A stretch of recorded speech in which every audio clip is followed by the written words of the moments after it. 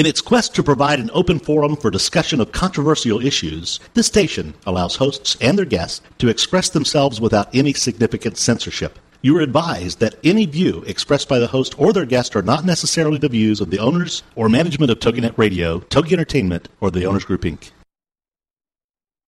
Welcome to the Sociable Homeschooler with Vivian McNinney, part of the Her Insight Network on TogiNet. Vivian is here to talk to you, to encourage you, and to show you how she had a successful homeschooling experience with her Wildflower Academy, and that her kids turned out great, and that with God's help, you can create the same experience she did. From her beginnings in Hostert, West Germany, to Dallas, it's been quite a journey, and her abilities to adapt, survive, and thrive are what make her unique in homeschooling. So have your pen and paper ready. It's the Sociable Homeschooler. And now, here's your host, Vivian McNinney.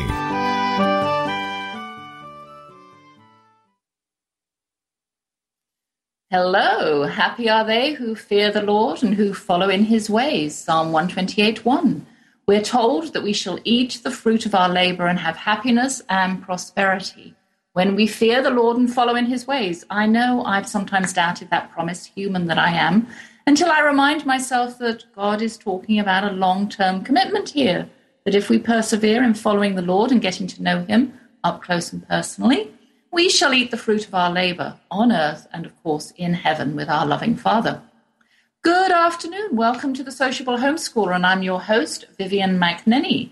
Time for a cup of tea and a friendly chat on this pretty cloudy English afternoon in London. Well, once Malia and I had grown accustomed to the surroundings of my mother's flat and the environs, we decided to venture further afield.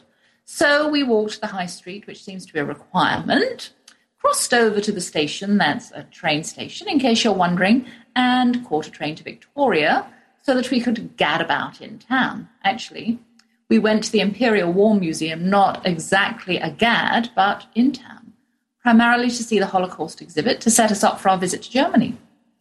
Traveling by train and underground, we have found, is so easy. Malia commented when the train came in bound for Victoria, "My goodness, it's dead on time," and it took the promised 20 minutes exactly.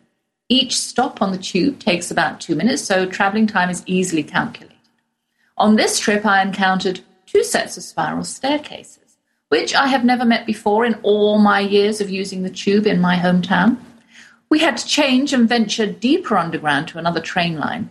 We descended via a lift and ascended at the other end via a spiral staircase consisting of 84 steps. A notice informed us of this in case 83 was our limit or something.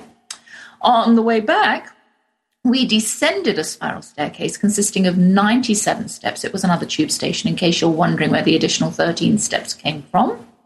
This time we had to stay on the left because, in England they drive on the left. While people from below were ascending, the left meant the narrow part of the stairs, an adventure in itself on a spiral. We reached the Imperial War Museum, a magnificent building set in formal gardens with a tea room, well, actually a tea tent, and there were lots of people milling around the steps leading up to the museum. We proceeded only to be told that we had to stand back because they were evacuating the building due to a bomb scare. The place was running with police, and we were advised to get behind the 2 massive cannon that graced the front lawn. I thought it was ironic that we had come to the War Museum and were being evacuated because of possible terroristic warfare. After about 10 minutes of patiently waiting, and Englishmen generally wait patiently, we were allowed to access. Better safe than sorry, the officials commented as they let us in and apologized for the inconvenience. The museum itself is free. There was a pay-for exhibit about trenches and treacheries. Perhaps they were paying for the recorded guided tour, I don't know. Anyway, we didn't do that one. We looked at the planes and the submarines, the rockets, guns and tanks on the ground floor and suspended from the ceiling, took photos and made our way up to the 3rd floor and the Holocaust exhibit. There, without realizing it, we spent an hour and a half reading, watching and listening to survivors and victims, perpetrators and allies tell the story of the persecution of the Jews, spanning centuries and culminating in the worst act of horror and human extermination in history. A comment that stayed with me was made by a woman who was a survivor of one of the camps. She said that mankind had not learned from history. There were still fanatics. As humans, we were still intolerant. We still criticize and judge, and there is still religious persecution. And I thought, how absolutely true and how profoundly sad. Malia and I left stunned and drained. We were going to hit another historical place of interest, but decided to lighten up. And we took ourselves to Piccadilly Circus, walked to Trafalgar Square, where we ate a sandwich near the Lion monuments. And I saw a woman sobbing into her phone and shed tears with her. Malia found that odd. I was in a sober mood. There is a countrywide ban on cigarette smoking in England. I don't know if you know that. When we arrive at the airport, we have "Welcome to Smoke-Free England," and "Thank you for not smoking" regales us as we travel the tubes. Curiously, officials talk to us as we travel over the loudspeakers. In fact, we feel as if we're being watched as a voice tells us not to block the entrances and exits of the escalators, which we find is exactly what the delay has been once we start moving along again. Big Brother is watching us here. But since there is virtually no smoking anywhere indoors, we've noticed a lot of people standing in doorways outside pubs, restaurants and offices to smoke. And of course, while walking along the streets, it seems as if just about everyone smokes, old and young alike. I suppose it's more noticeable here. There are a lot of people out on the streets, but it seems more prevalent than in America. Many years ago, I told Malia, while we were travelling on the tube, I was about her age, I reckon, and a Londoner to boot. Smoking was allowed everywhere, so I often sat next to someone with a cigarette going on the public transport I was taking, and I always arrived home stinking of cigarettes. The thought is alien to her and unimaginable to me now. How did I stand it? Well, last Sunday we ventured even further afield and went to revisit the street where I grew up and the one where my mother grew up and lived on during the war. Because of the upcoming Olympics in 2012, the tubes are being worked on during the weekends, and we were on a train when a public announcement was made, again, that unseen watcher, informing us there was no further travel south of a particular station. It happened to be where we were going. Of course, the unseen announcer had seen my ticket. If we wanted to travel to Balham, gateway to the south made famous by Monty Python, which was where we were going, we had to get off the train and find an alternative route. So we hurriedly hopped off before the doors closed on us and went back up to street level, and I asked an official, and I asked him, how am I supposed to go south? And he informed me that there were no replacement buses for the tube routes affected. That made it a little more inconvenient. Luckily, we were able to take a mainline train to where we wanted to go, and also a bus once we got there. We did a lot of walking too, but we were able to accomplish our mission, and I took a literal trip down memory lane. It all looked so much smaller. On the bus back to the mainline train, we'd gone 2 stops when an announcement was made. This happens in buses too. Ladies and gentlemen, the destination of this bus has changed. Malia and I looked at each other. It sounded as though we were being hijacked. The bus still took us to our stop, but it was going to a different place altogether than originally posted on the front window. No one else seemed bothered, so maybe that's a regular occurrence on the public transport. It's very good, by the way, and a whole lot cheaper than hiring a car or taking a taxi.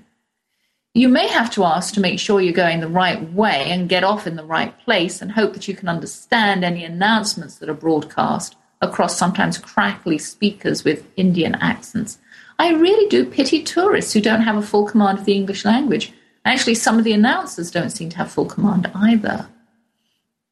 And Malia and I have stayed out a few times until about 5 in the evening.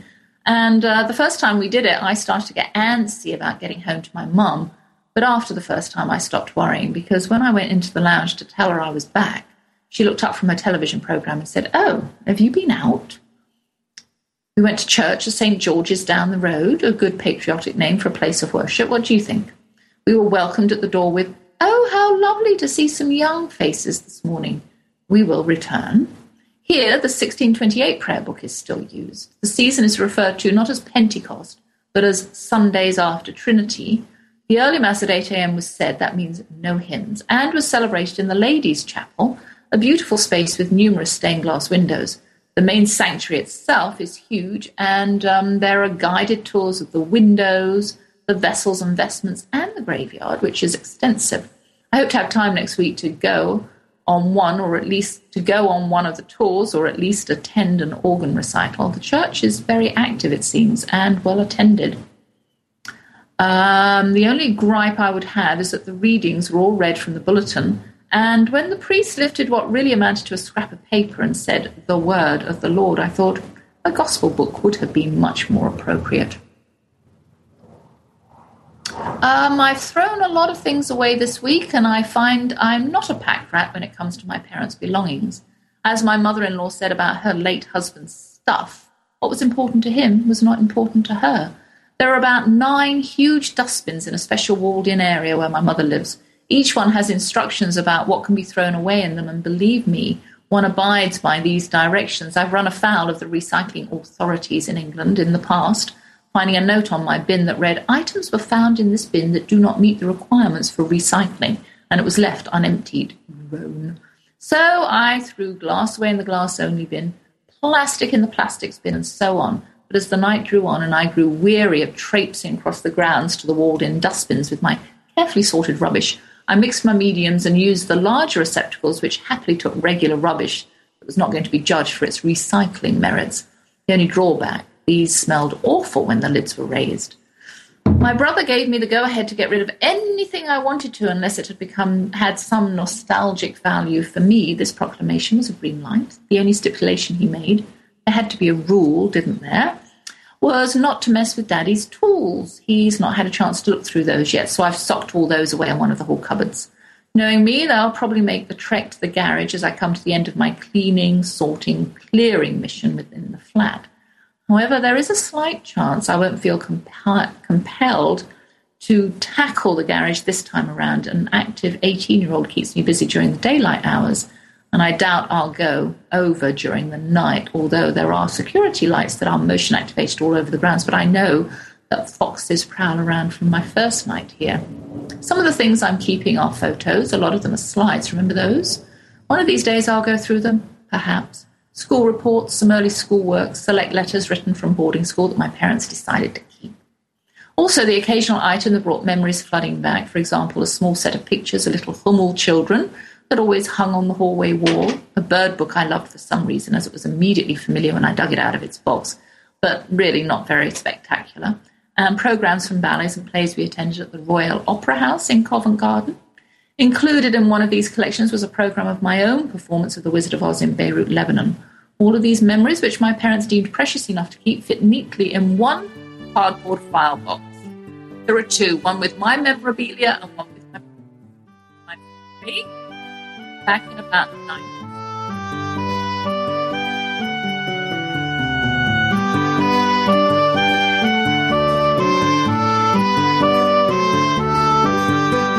How do you handle toddlers, teens, and tirades when homeschooling?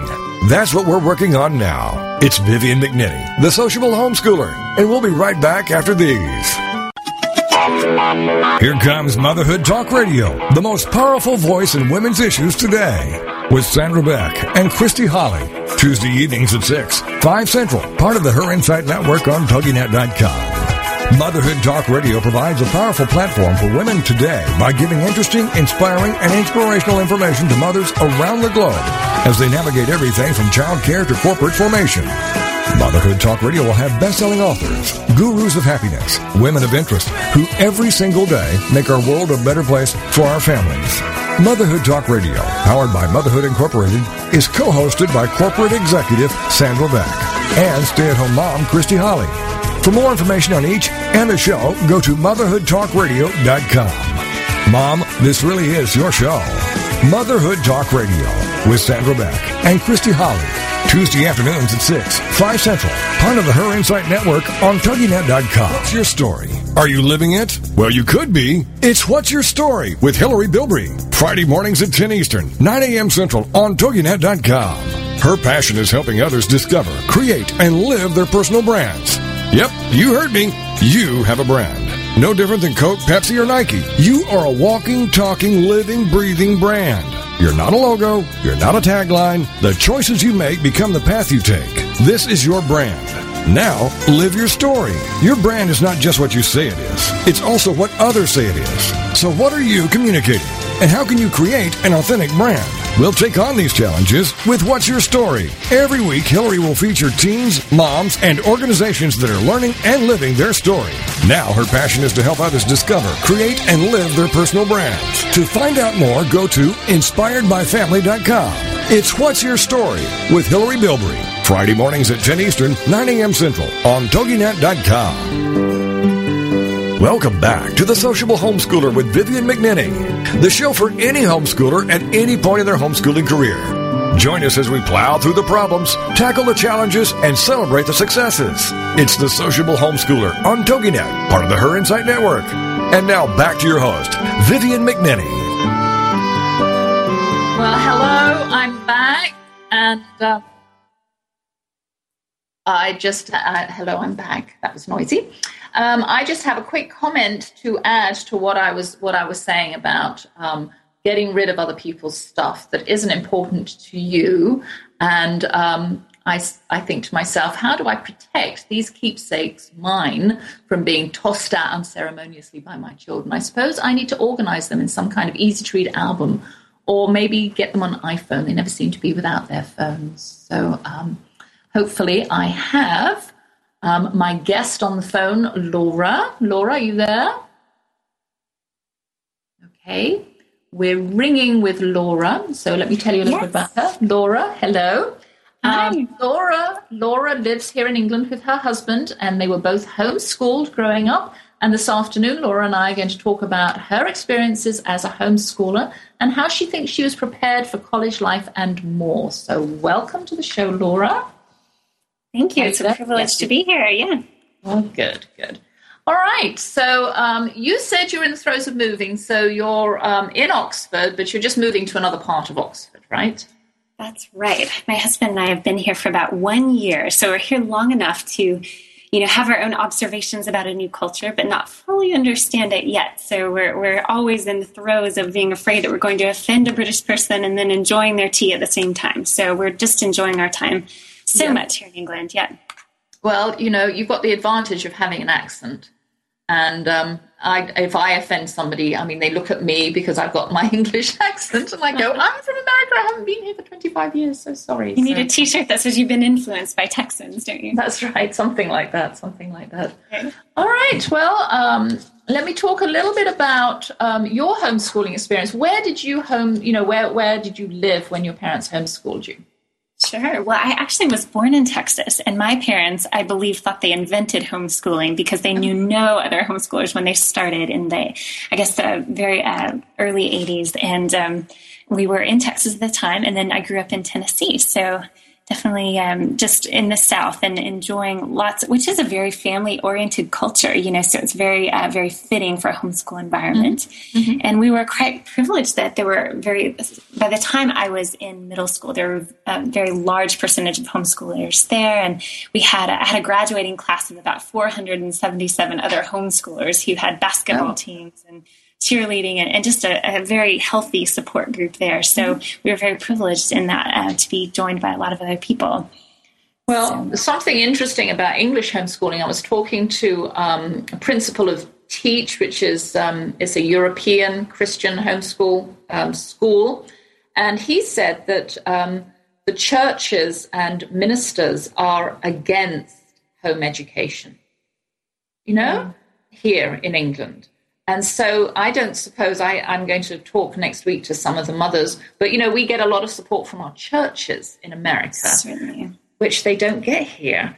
And you said you knew somebody. Did you manage to talk to somebody who homeschools in Oxford? I did. It was absolutely shocking to me to speak with a fellow friend here who's a homeschooler. And I, like you, had so much support from my home church and, really saw faith and learning as such a unique part of the homeschooling experience for me. Mm-hmm. And so to discover that there is sometimes criticism from the church is huge. But I think in speaking with her, she's a very wise woman. And when she speaks about homeschooling, she's not on the defensive. She's not afraid of, legislation and that kind of thing, but just talks about homeschooling in such a positive way that I think, that type of influence in cities like Oxford will have a very positive impact for homeschooling, just because there is, I think, a lot of pressure and regulation and obstacle to overcome, but an attitude like hers that just points to the fact that those kids are thriving, that there's something to investing in your own child's life and using those freedoms, that there's something to...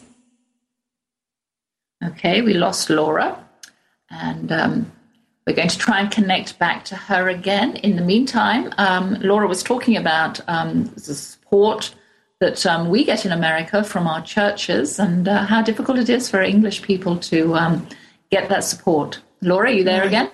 Yes, I am. Okay, so can you continue with your train of thought? I believe so.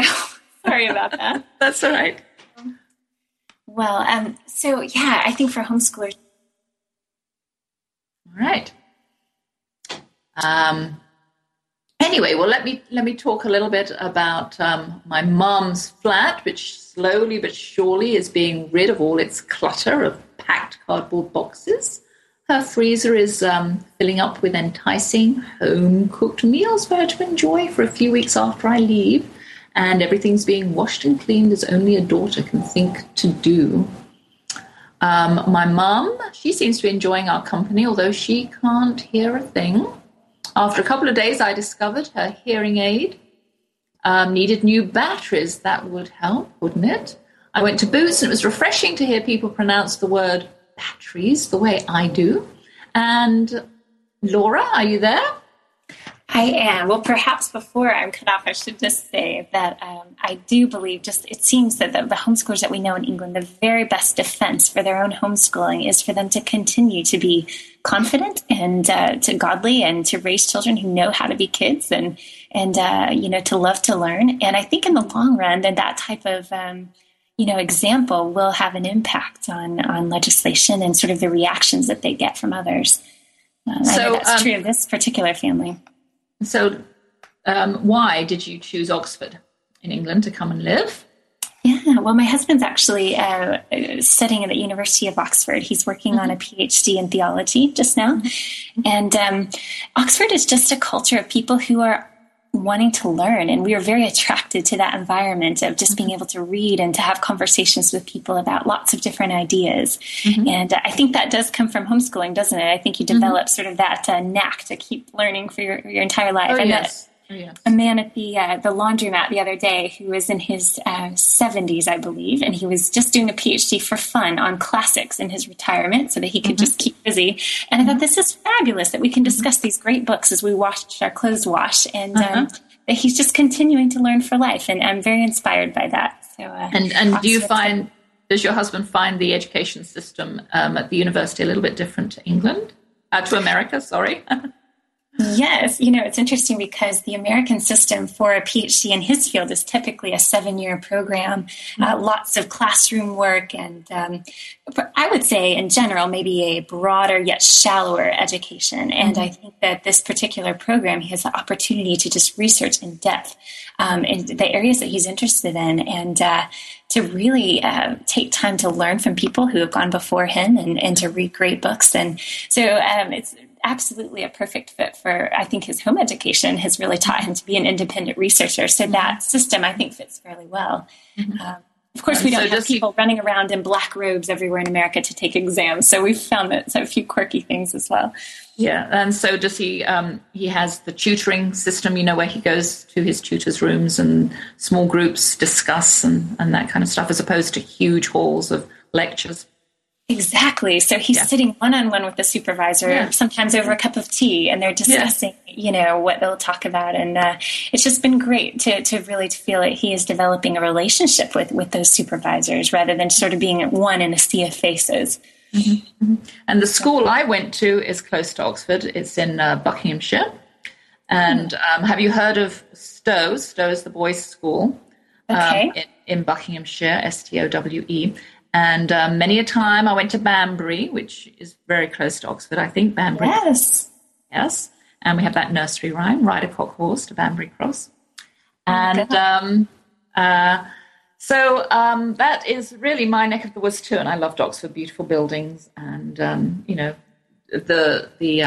just the culture, the whole culture of Oxford is just wonderful.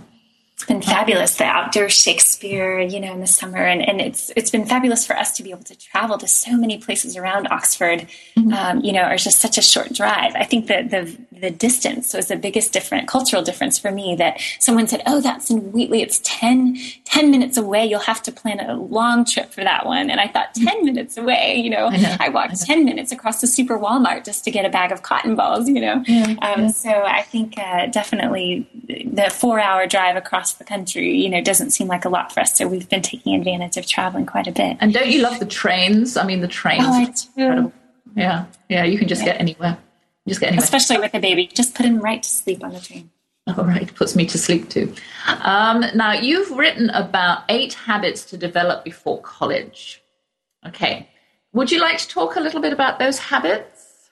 Sure. I have interacted with lots of homeschooling groups, and you always have kind of those moms with this deer in the headlights look, saying, my child is about to start high school. I'm terrified. People who've been confident homeschoolers for years suddenly forget everything they've learned when it comes to high school because they think the ball game changes somehow, that there's a lot of pressure. They're thinking about college and wondering, will my student be prepared for this? It's like the ultimate test of your home education. And I just enjoyed being able to, I enjoy encouraging those moms and dads that what they've been doing will continue to be good for their children. And, some of those same habits that you develop as homeschoolers in general are actually the things that might impress colleges the most. One of those 8 habits is just to give your children the opportunity to write as often as possible. I think that is, I was just noticing the College Board did a study in 2004 that said that is absolutely the most desired a trait for a future employer, for that job that seekers have to get a good job, and I think that's also true in any area of life. To be a good communicator is key.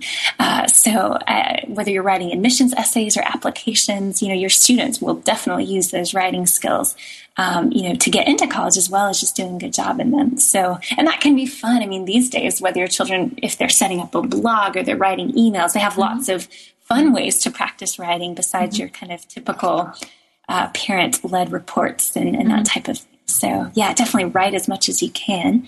And with that goes reading. I think you have to read to be a good writer, and just to develop an interest in good books. And I think independent study is something that homeschoolers do very well. And my parents definitely said, you've got to be motivated to learn on your own. We're not always going to be here to guide you. Find what you're interested in and take initiative. Search out and learn about what you want to learn about. I remember really being into theater, and so going to the library and studying all these books on Stanislavski and these acting methods, which I've never went to go on. But. Okay, we're going to go on a break, and we'll come back and continue.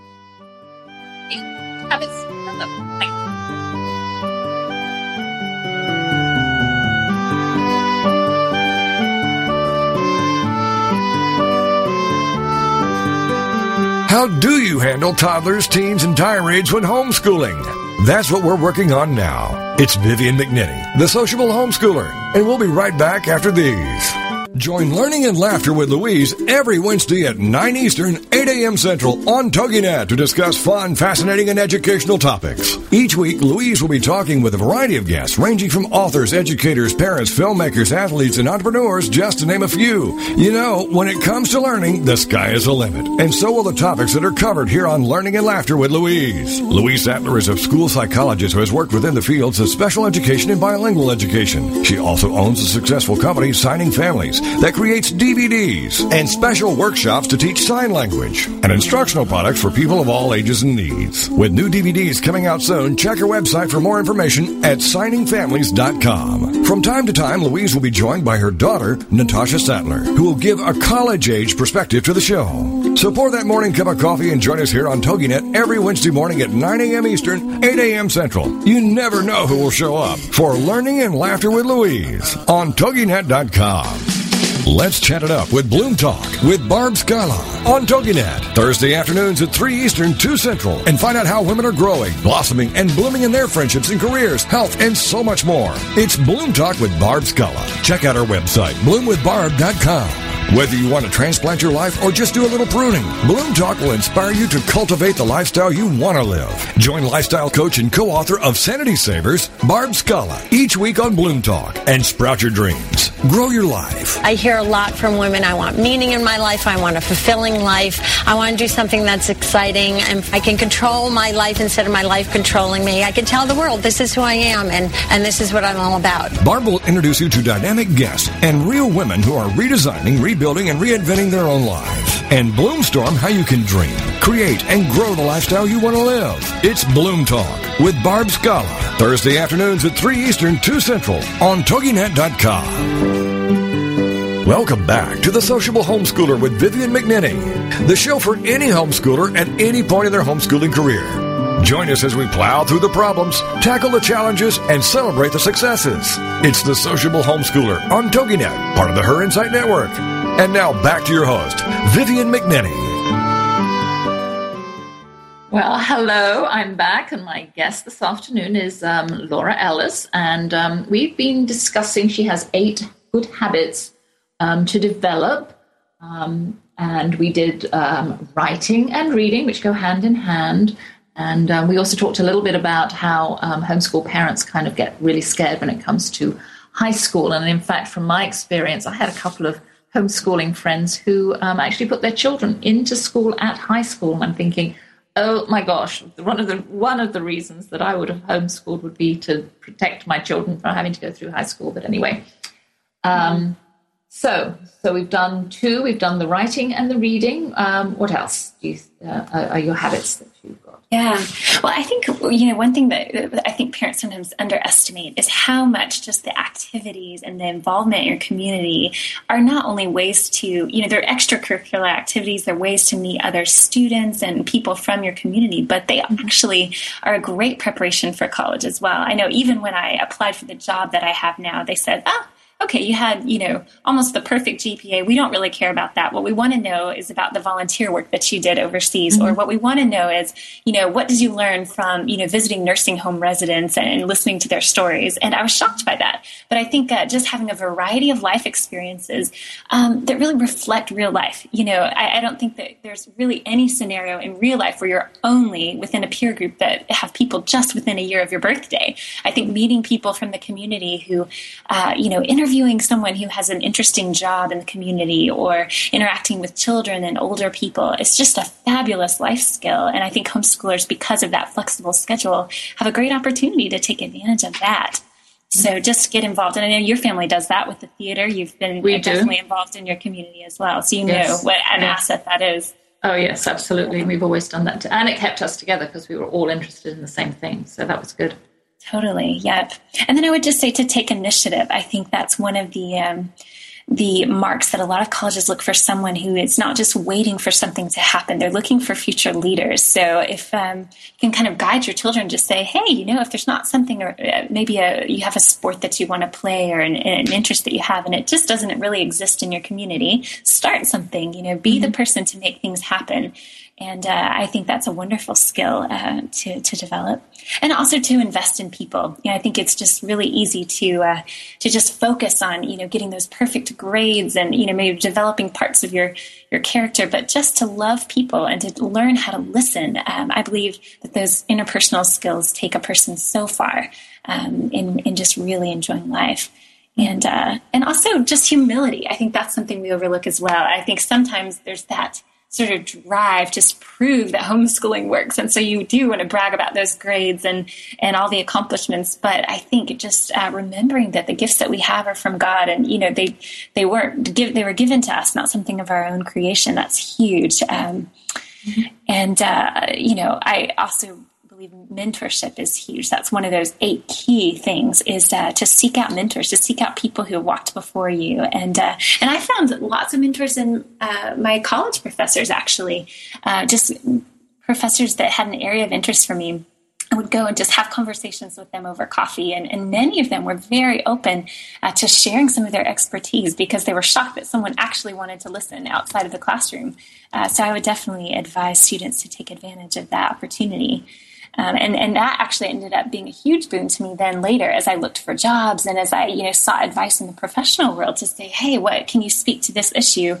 We were already having dialogue. So that was a great boon to me later in life.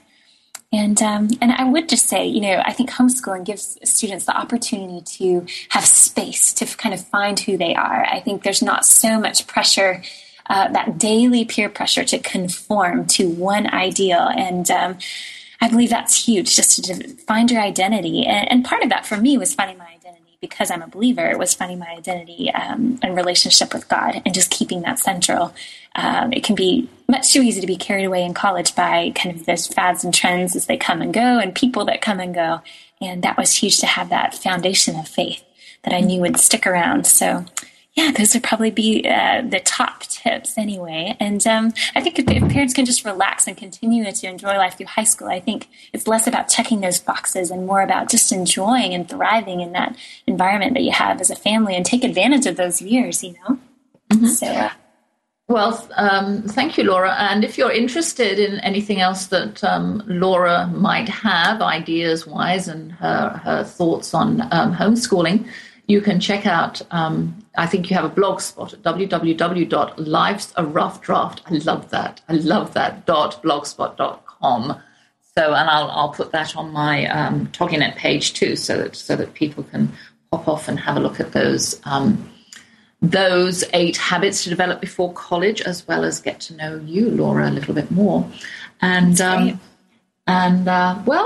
we still have some time left in this segment, so let's have a look at maybe as a homeschooled person, looking at homeschooling from the other side rather than from the parental view, looking back on your experience as a homeschooling student. What did you most value about your experience? What were you glad that your parents did or wished that they had done? So... Okay. Yeah, I think just being able to accompany my parents in some of what they did every day was a huge opportunity for me. My dad is a pastor, and I get to go along with him as he, visited nursing homes and to hear stories from older people. And I think just their involvement, making us feel as though we were integral parts of the family and not just like the family pets to be fed and cared for was huge. To have discussions with adults. When adults came over to our house for dinner, we were involved in those discussions. We weren't just sort of shuttered away in the bedrooms, while the adults had their conversation. And that was such a boon to me to enjoy interacting with people. And I think that they also were a bit relaxed. I wondered in high school, I thought, are my parents truly strict enough about keeping hours of our homeschooling to exactly, 6 hours a day? I thought, man, I'm having way too much fun to actually be getting the kind of education that I need. And I ended up being quite pleased with that. So I think I was very glad that they were as relaxed as they were to kind of give us space just to learn without a lot of pressure of a very strict schedule. I think for my personality, that was a huge boon. So I would just tell parents, look at your children's learning styles and their personalities and try to work with that as much as possible rather than kind of going against the grain. I had that same experience with both of my children. Well, I've got 4 children, but 2 of them, two thought that I did a wonderful job. 2 spoke to me both on beaches during vacations and said, you know what, Mom, I really think I need to feel as though I'm doing school. Could you get me a curriculum? So my youngest, I did Calvert with her when she was already in I didn't really grade them, but she was in 7th grade for Calvert. And she insisted that, even though there was only another year left, that I had to get this curriculum. And you know what? After a year, she went, oh, my gosh. And we didn't even do all of it. It was just way too much. And I said to her, well, you got a taste of doing school. So did you like that? And she goes, oh, and my other one was my son. And he said, I really want to feel as though I'm doing school. I don't want to go back to school, but I really don't feel as though I'm doing school. I'm going, this is ridiculous. I'm obviously doing a great job because you know what? I said to my mother-in-law, who was against me homeschooling when I first started to do it, I said to her, I want to instill a love of learning in my children. I do not want to kill that And I think the schools are very successful sometimes at doing that. Because I hated reading a book because I always knew that I had to do a book report. That really killed it for me. And going on field trips, it was killed because I had to come home, had to come back and do a questionnaire and, make sure that I'd got stuff out of it. So exactly. I would never do that. Yeah.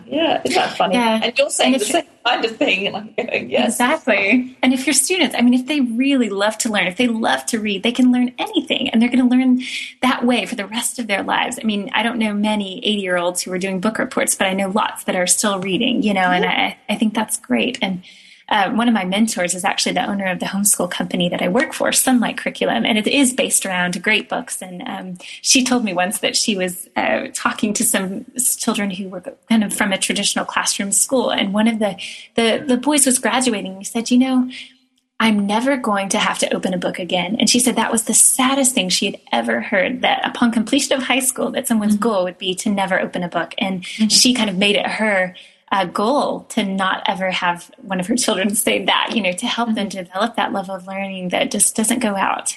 So I think that's a brilliant concept. Yeah. Well, you know what? We would, I've been talking, I belong to a reading group. And of course, because we belong to a reading group, obviously all of us are avid readers and always have been. But none of our children are as strong readers as we are. And we just wonder why, because the examples there, the TV doesn't go on at home. But they've just, for some reason, they have never, sort of got that love. Have you got any, sort of advice on that? I know I didn't kill their love of reading because I didn't say to them, you have to read for 3 hours today, otherwise you don't get to do anything else. I never did that. So, how many of you are in your family? Let's see. There are 4 children in my family, and And all of us love to read, but it's interesting. My youngest brother, maybe didn't have quite the same reading patterns that I did. We were all very different. But I know one thing that we did a lot was to read aloud. And I believe that's quite an advantage in a lot of ways, in the sense that parents who are dealing with maybe a child who has some learning disabilities, that maybe reading to themselves is a slower process. I think it gives those children that gives you that exposure to a different vocabulary and kind of a more interesting plot than maybe the books that are on the level that you would be able to read. So exposing kids to maybe a more interesting or challenging book than they would be able to read on their own, I think that's great. And give them those Legos and the toy cars to play with while they're listening, keep those little hands busy so that they're at least exposed to those stories. And I think that's part of developing that love. And, as you said, to understand that sometimes your children will just be different than you are is always a good concept to remember. But also just lots of trips to the library. I have quite different taste in books than my very scientifically minded older brother. I'm the emotion and he's all logic. And so our trips to the library, we come back with just hilariously different stacks of books. And, giving kids the opportunity to choose what they're reading sometimes is a great way of helping them take ownership of that. And even if it means they're reading comic books for a while, let them read that. And then, just as long as they're reading. I know. My son called me from the train the other day. He's 25, and he said, Mom, you'll be so proud of me. I'm reading a book. And I said, well, he said, it's on my iPhone. I managed to download a book on my iPhone. And I'm thinking, oh, my gosh, that tiny little screen. Does that count? Anyway, we're going on a short break for another 90 seconds. If you can hang on for 5 minutes, Laura, I'll stop.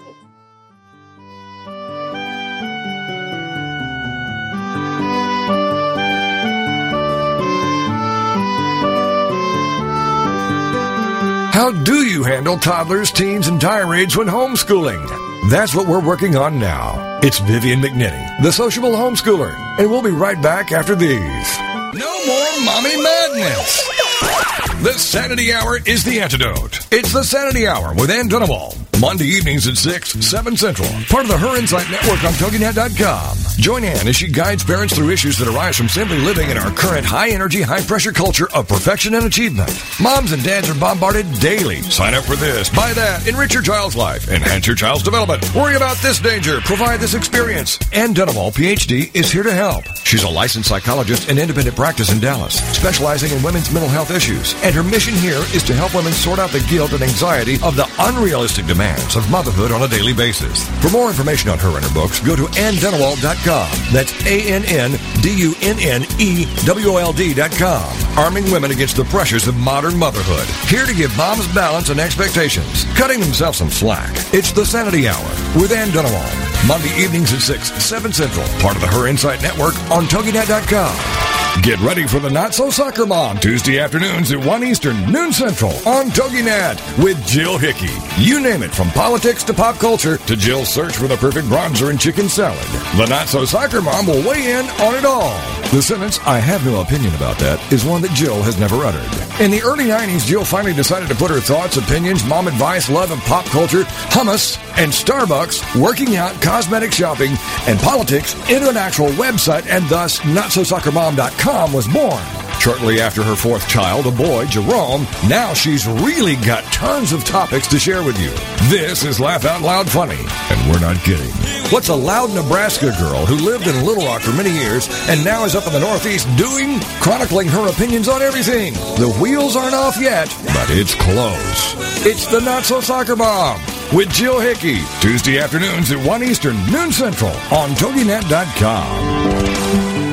Welcome back to The Sociable Homeschooler with Vivian McNinney, the show for any homeschooler at any point in their homeschooling career.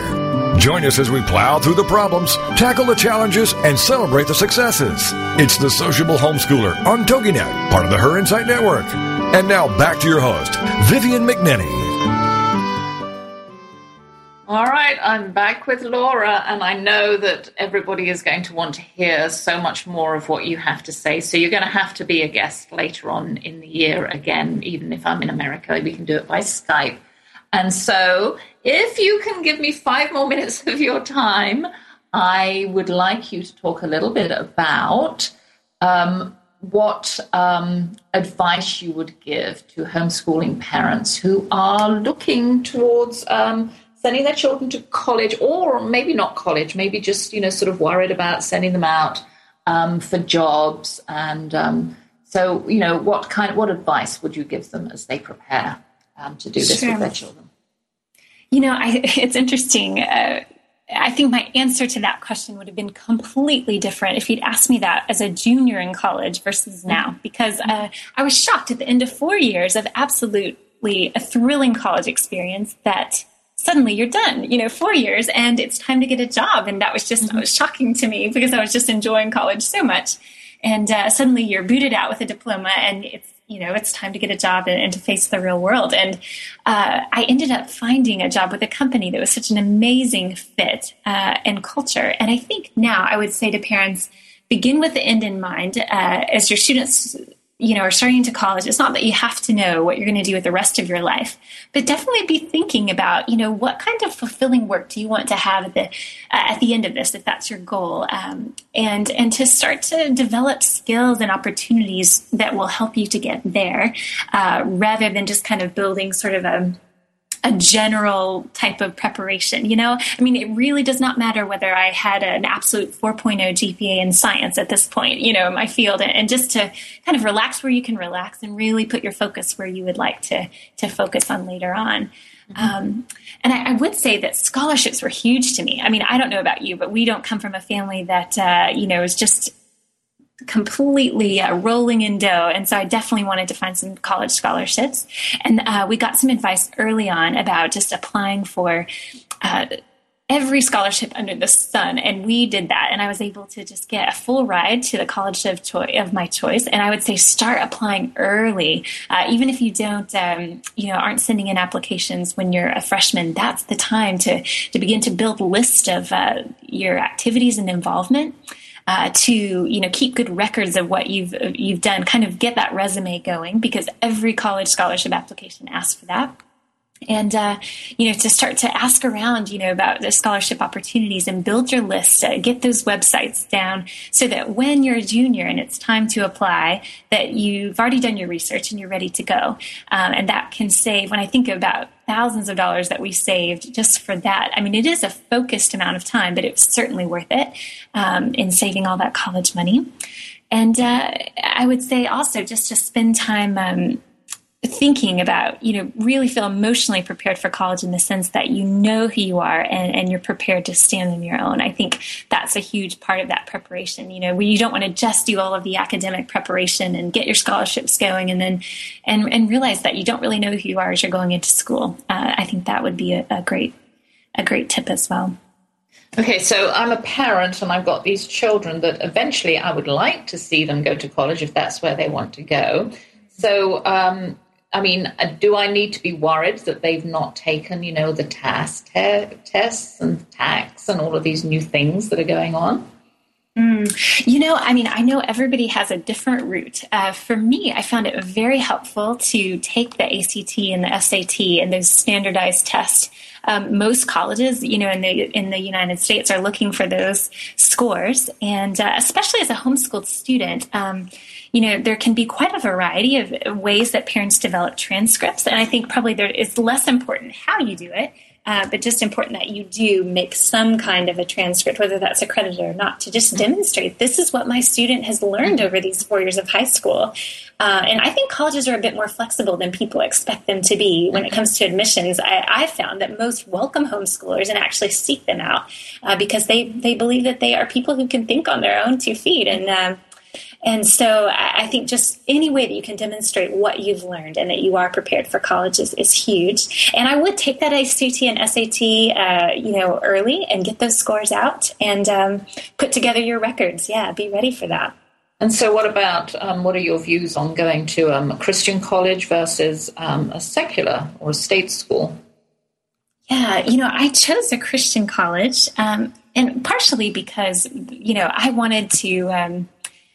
I guess it's all of what you want to get out of college. For me, I want it to be a time that I could really focus on my character. I wanted to say, I didn't really know what I wanted to be after college. And I said, well, if I don't know, then I need to focus on what kind of person I want to be, not what I'm going to be when I finish. And that goal ended up seeing me through quite well because I was surrounded by mentors that could help me be that kind of person that I wanted to be. And to say, how can I develop my character during these 4 years? That was an excellent fit for me. I do have tons of friends who've had excellent experiences at secular universities. And, if you are coming from a Christian background, I think there are lots of amazing ministries to be involved in a secular campus. And that can be a great challenge. If you believe your student is very well grounded in a godly worldview, has good critical thinking skills, is ready to exchange ideas with other people, I think that they can definitely thrive in that environment. But I found that my time in college was actually a continued preparation in doing that. I was able to engage lots of different ideas, but definitely those ideas were kind of filtered through that Christian worldview, which was very helpful to me, in a college philosophy class when I am engaging with lots of non-Christian thinkers, to have someone sort of guiding that discussion who can understand my Christian worldview. I think that was very helpful. So I guess I always vote for that Christian college, but I definitely have seen wonderful success with both. So yeah, I think explore that with that student, see where their heart lies. Well, Laura, we've come to the end of our time. This has been wonderful. Thank you so much for taking time out from moving. I don't know whether it was a welcome break or not, but it was definitely wonderful for us. Definitely we will, I would love to have you back on my show later on, so I will be contacting you. And thank you so much for your time. I've been talking with Laura Ellis, who challenges young people to live passionately and with purpose. She and her husband were both homeschooled and live in Oxford, England at the moment with their 1-year-old son.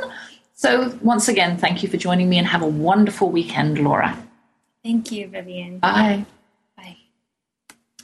All right. For the last part of this segment, I just have to talk about the journey that my daughter and I took to Germany on Monday.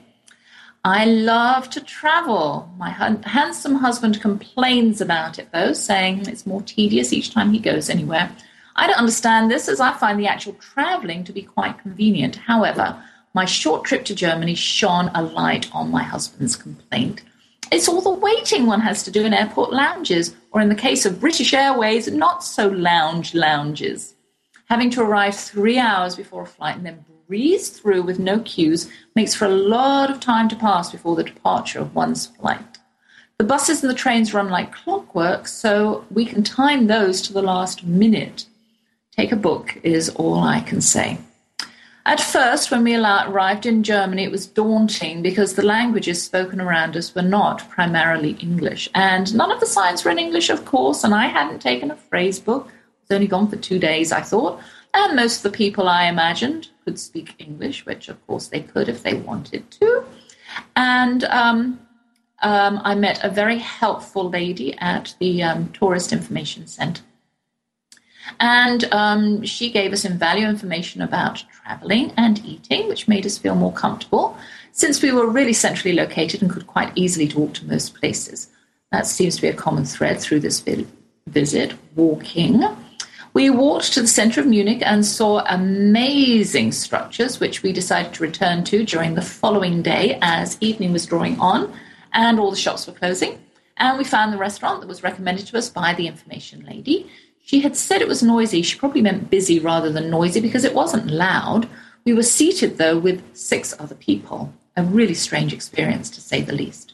What if you came here to propose to your girlfriend was the immediate thought that crossed my romantic daughter's mind. I suggested that it would make for an even more romantic proposal, proposing in front of strangers. Anyway, as luck would have it, I don't know, the other strangers were strangers to each other too. There was a couple and a group of 4, but none of them even spoke a little English. Trust me, I asked, expecting at least to be able to introduce ourselves. They all spoke Italian, so they were able to comment among themselves about us, probably. We were limited to smiles, laughs, and other facial expressions. But that let me off the hook, though, because I could sit there and not feel compelled to converse without feeling antisocial or considered rude. They did take a picture of us, though. We managed to convey that request with our trusty prop, the camera. No, they didn't take a picture of us with their camera. They took a picture of us for us with our camera.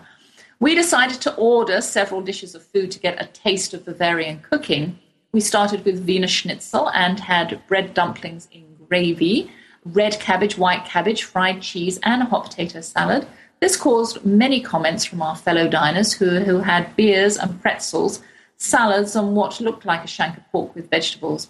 When it was time to pay, our waiter merely wrote down the price of everything we had, added up in his head, and hey presto, our bill on a scrap of paper. It was very expensive, but it was well worth it. The next stop was for the ice cream shop. Malia had to have her green fix of pistachio ice cream. I must say those cold confections were really creamy. And our eating experience the next evening was a little more subdued, an Italian restaurant in a back street with a table for 2, no sharing, no proposals either. Again, the bill was manually prepared, and I decided that this was more personal. My crazy 18-year-old was almost rendered speechless by the 24 hours we spent in Munich, which is München in German, an important piece of information I wish I'd had when we were driving from the airport to Munich, yet following signs to München. I asked the driver where we were going, having visions of being whisked away, never to be heard of again, but he assured me we were heading for Munich and turned up his radio playing very modern American pop music to calm me down. And actually, it looks as though I have come to the end. This has been a very, very quick hour. So I will have to continue with our German visit next week. So on that, I will say goodbye, and thanks to my handsome husband who believes in love at first sight, our 4 children who are the result of that belief, Stacey Cannonberg and her Insight Network, the staff at TogiNet Radio, my guest, Laura Ellis, and all my listeners, especially hubby and the St. Johnses. Join me next week in London again, where my guests will be mothers who have successfully homeschooled in England and how they prepare for university and whether or not they try to emulate traditional schools in their home schools. And I'm going off to have fish and chips, which my daughter has brought home. So have a great week. May the Lord bless you and protect you, make his face to shine upon you, and be gracious to you, lift you up, and give you peace.